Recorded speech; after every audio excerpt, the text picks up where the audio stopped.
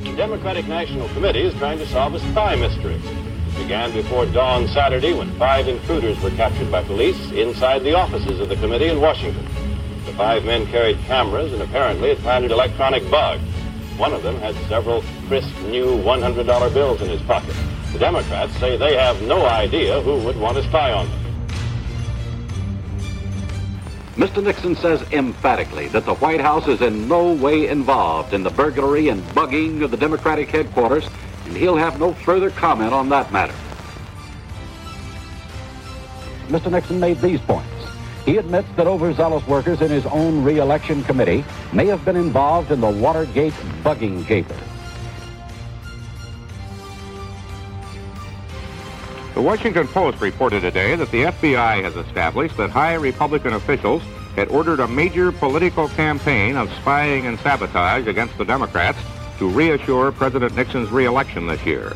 And as part of that campaign, said the Post, the Democratic National Headquarters was bugged with electronic surveillance equipment last June. That was the so-called Watergate affair. But according to the newspaper, that was only one phase of a much more ambitious effort by the Republican hierarchy. First, it was called the Watergate caper. People have got to know whether or not their president's a crook. Well, I'm not a crook. The Watergate affair began to look less minor when, along with the 5, 2 other men were indicted. If any or all of what is alleged to have been going on is true, how high up in the White House does it go? I regret that I must today name others who participated with me in the Watergate affair.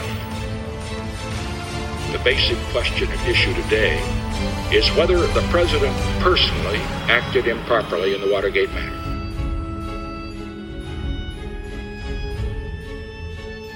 We leave with high hopes, in good spirit, and with deep humility.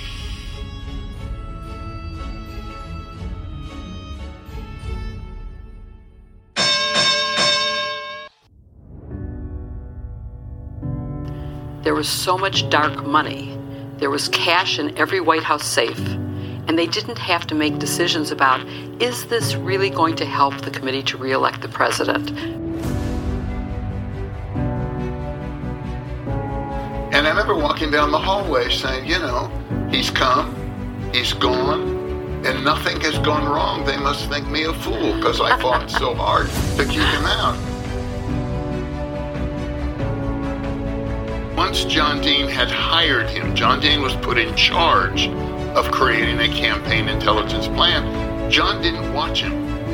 And it's like Victor Frankenstein. He created the problem by hiring Gordon Liddy, and then he couldn't control him. Nobody could control him. John, do I get equal time Yes, here? ma'am, of because course. there is nothing that Jeff said that I would agree with.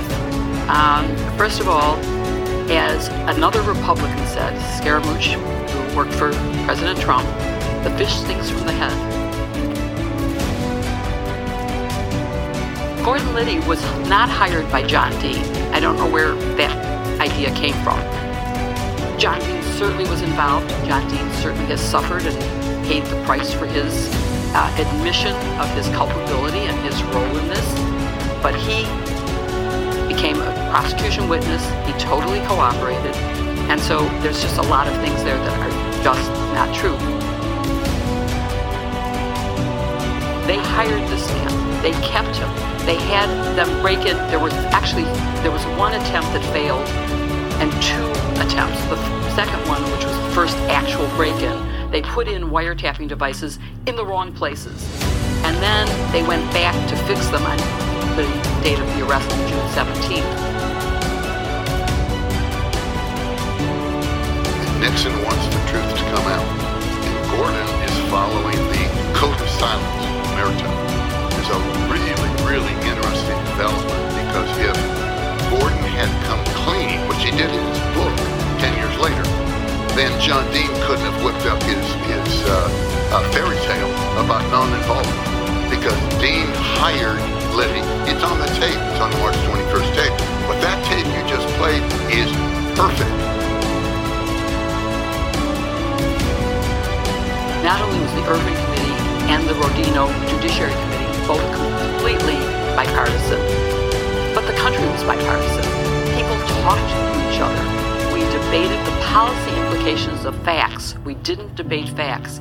Now, if we had that same landscape that we have now, if there was a Fox News, if there was the social media and OAN and Newsmax and etc., I think that Richard Nixon might have survived because people would have believed the propaganda.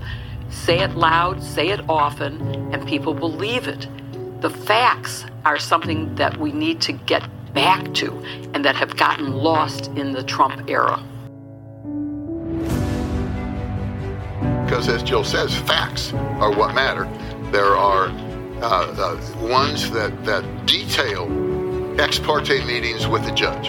The fact of the matter is the special prosecution staff was meeting secretly with Judge Sirica to work out things in advance of trial. And you don't know what the bigger surprise is, that they were doing it, which is an absolute no-no, or they were writing memos describing how they did it. As to these documents that Jeff is referring to, they have long since been debunked and denied. There is no truth to them. They are not representative of what he is alleging was said.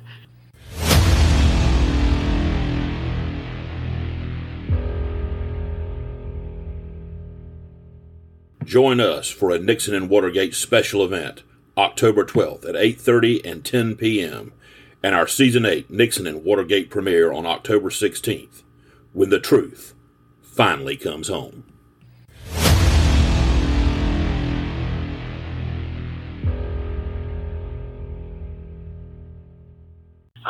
Ms. Banks had mentioned the bipartisanship on the Irwin Committee. Good gracious, Sam Dash was secretly rehearsing John Dean for his testimony in an apartment twice.